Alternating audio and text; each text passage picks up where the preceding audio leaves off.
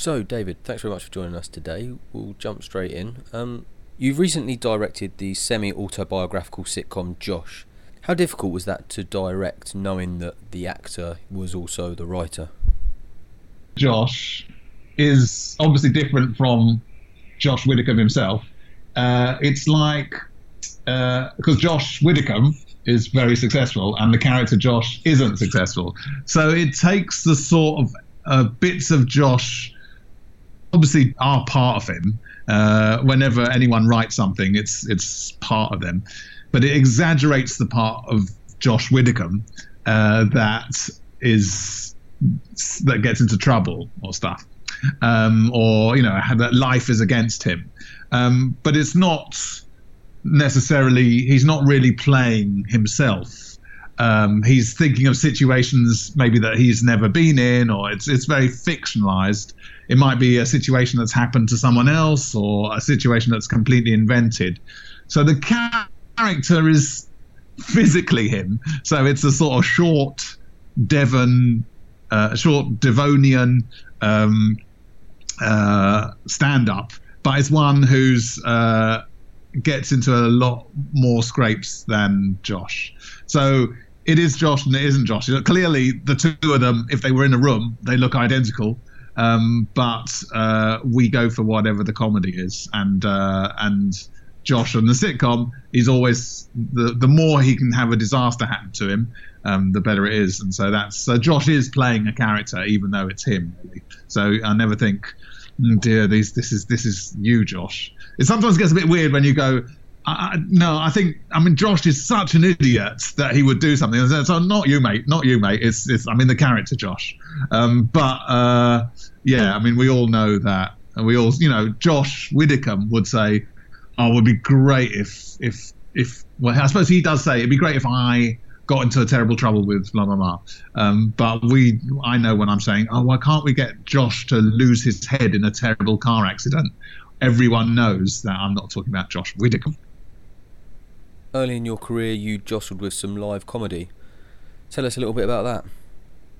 Yeah, I did. So I did stand up for 3 years.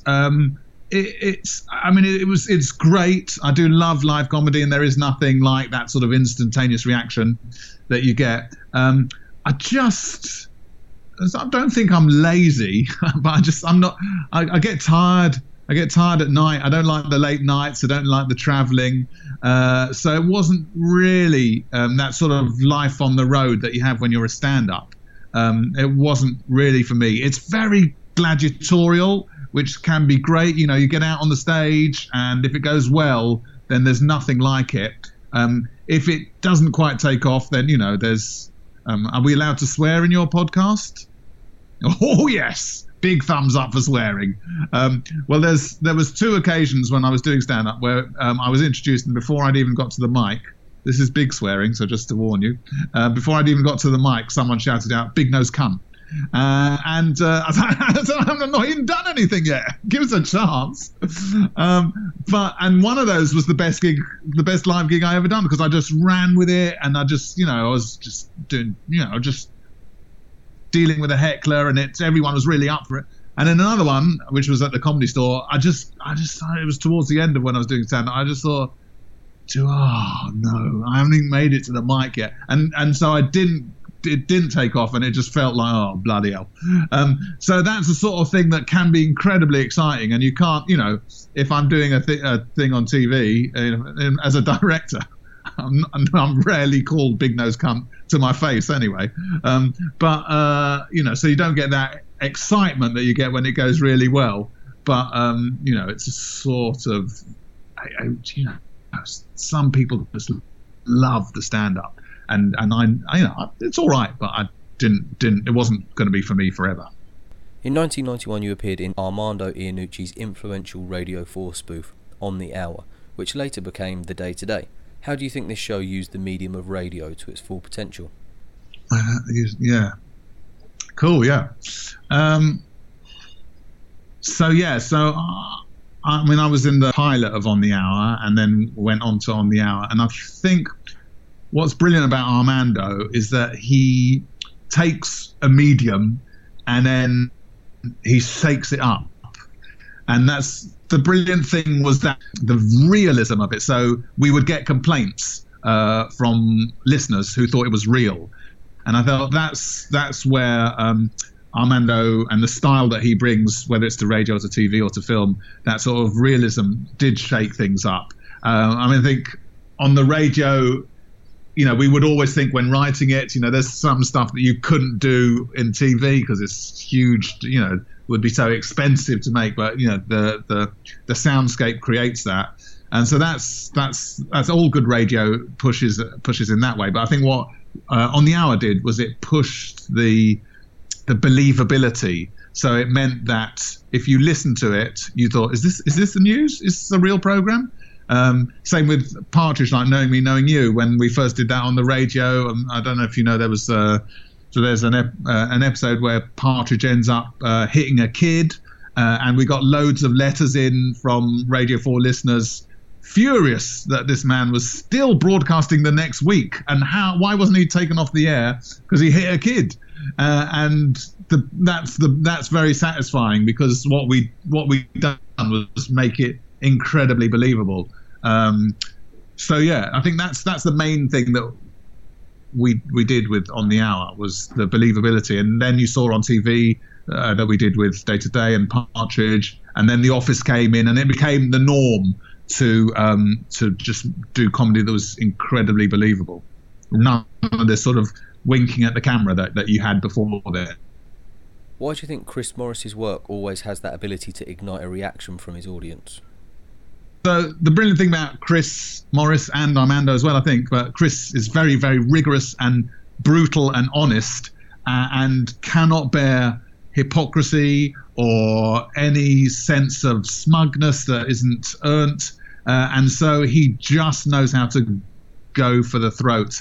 And once he feels that he's on the right side of something, he will go to the nth degree. And I think that's why he's so brilliant and so extreme, and why his comedy is so great. I mean, if you look at the paedophile special, I don't think anyone else would have been brave enough to do that. But Chris goes, right, this is where I stand on this matter, and I'm now going to just, well, my metaphor's going to crash. I'm now going to run as far as I can from where I stand. Yeah, my metaphor did crash, but it's like he's just absolutely ruthless about pursuing what he wants to do comedically, and I think that's why he gets that reaction. He has no fear. I mean, you look at him, whether it's interviewing a celebrity and getting them to say certain things, or whether it's like going and standing in Brixton and buying drugs with stupid names, Clarky Cat or whatever, Shatner's Bassoon, whatever it was. Although Shatner's Bassoon wasn't that. Anyway, some expert geeky person will tell you what the day-to-day stuff was. But whatever he's like, whatever he is, whatever he does, he's ruthlessly goes, as the football managers would say, 110%. And I think that's what makes him so special. You appeared as Tony Hayers in the infamous I'm Alan Partridge scene, which ultimately results in Alan thrusting cheese in your face. Tell us a little about the process of creating a hilarious scene such as this.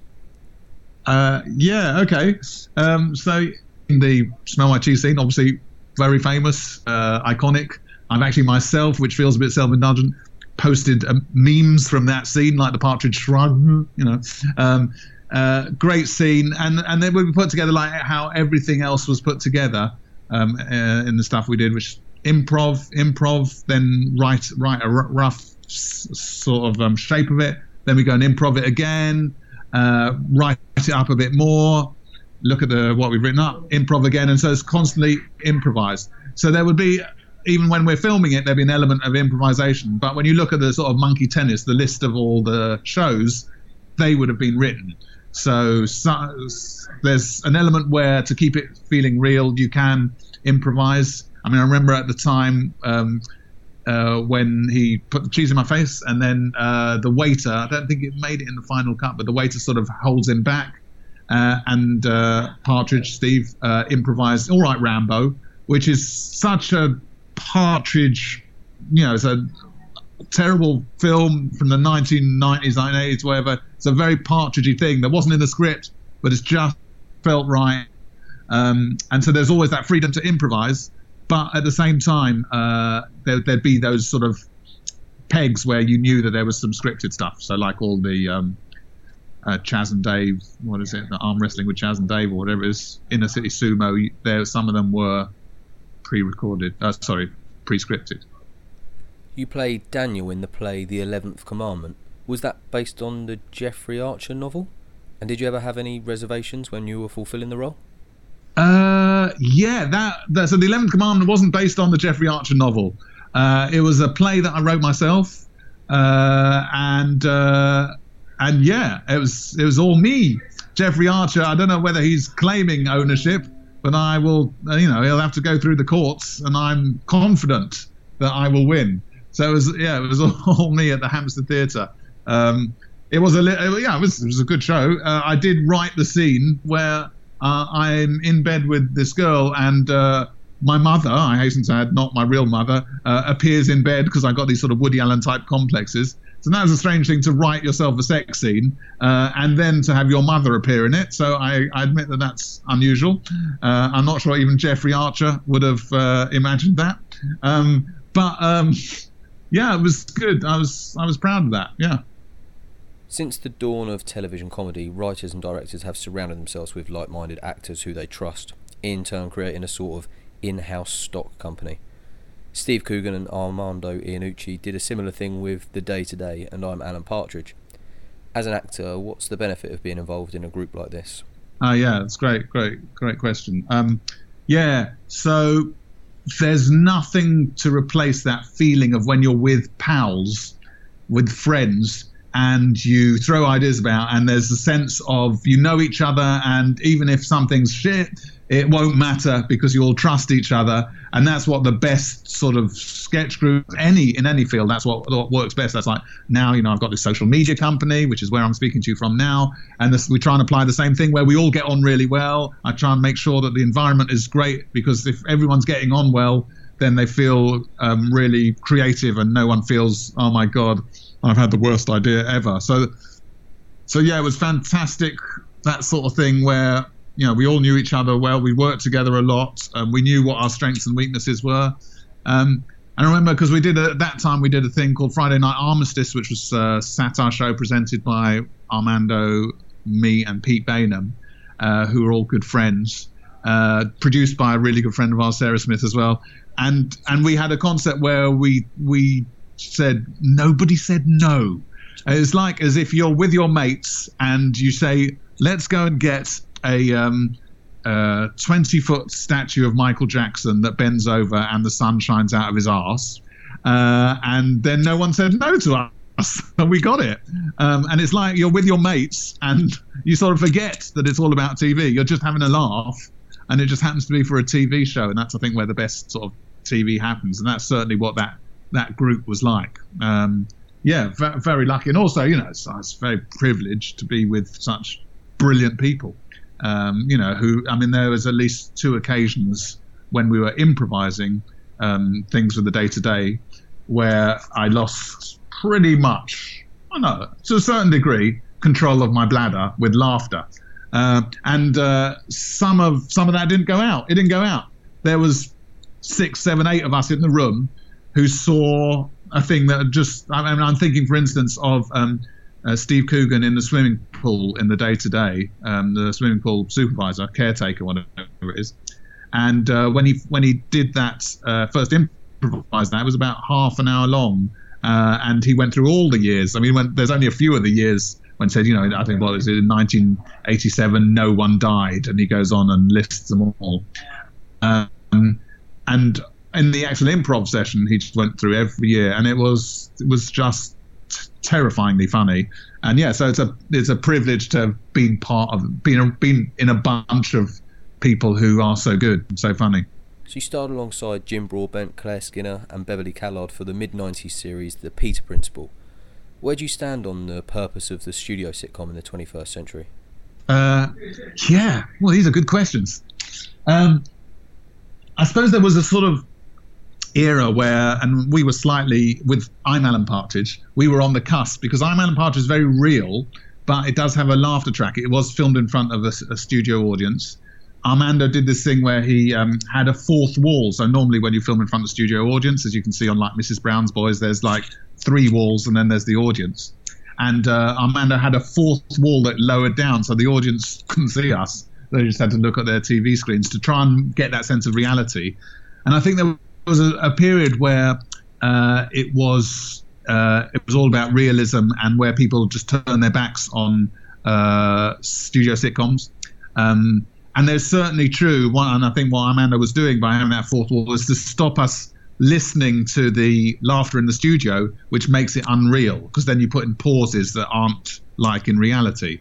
And so when you're doing realism, studio laughter can spoil it.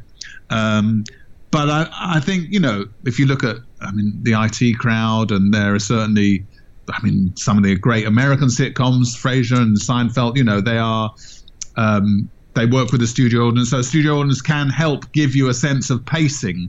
If you play it, if you don't milk the studio audience too much, I'm sorry for miming milking a cow on Skype there, but if you don't milk the reactions too much, and you keep it real and keep the pace going, then a studio sitcom can still work, like some of the greatest American sitcoms.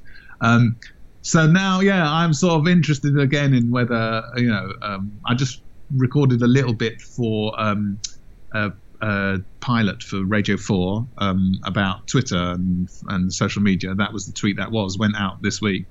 Available at an iPlayer near you now. But if you listen to it, you'll hear that I couldn't record on the night, so I pre-recorded mine, and the pacing of it is very pacey, but the rest of the show is in a studio audience, and you've got the audience laughter, and it feels like you're part of a club. And I think if we get a series, then my bits, I'll make sure that I'm in the studio audience, because just doing it without the studio audience felt a bit sort of sterile. So there's something about a studio sitcom that can make you at home feel good. And whether you like Mrs. Brown's Boys or not, what's brilliant about it is that first shot where you see the studio audience, and it's like saying you're part of this party, and that they break the fourth wall and everything. So it has this sort of madcap anarchy to it that a realistic sitcom can't have.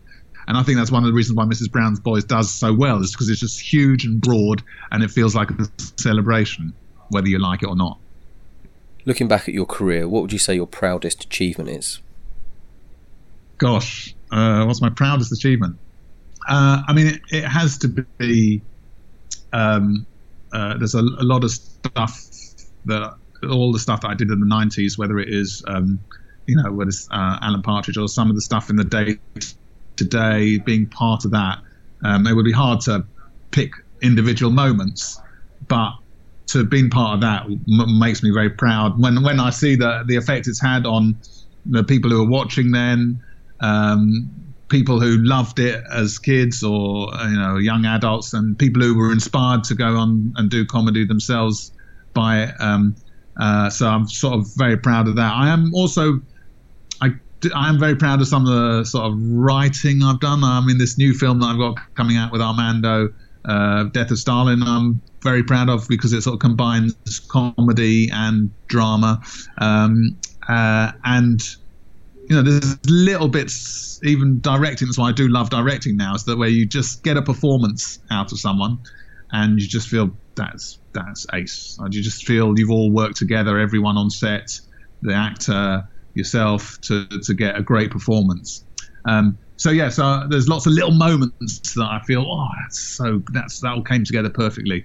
But I suppose, the stuff we did in the 90s is so significant, I think, and I enjoyed it so much that that's hard to see past that.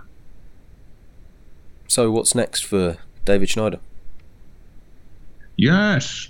What's next for me? Well, I've got this film coming out, The Death of Stalin. That's coming out in October.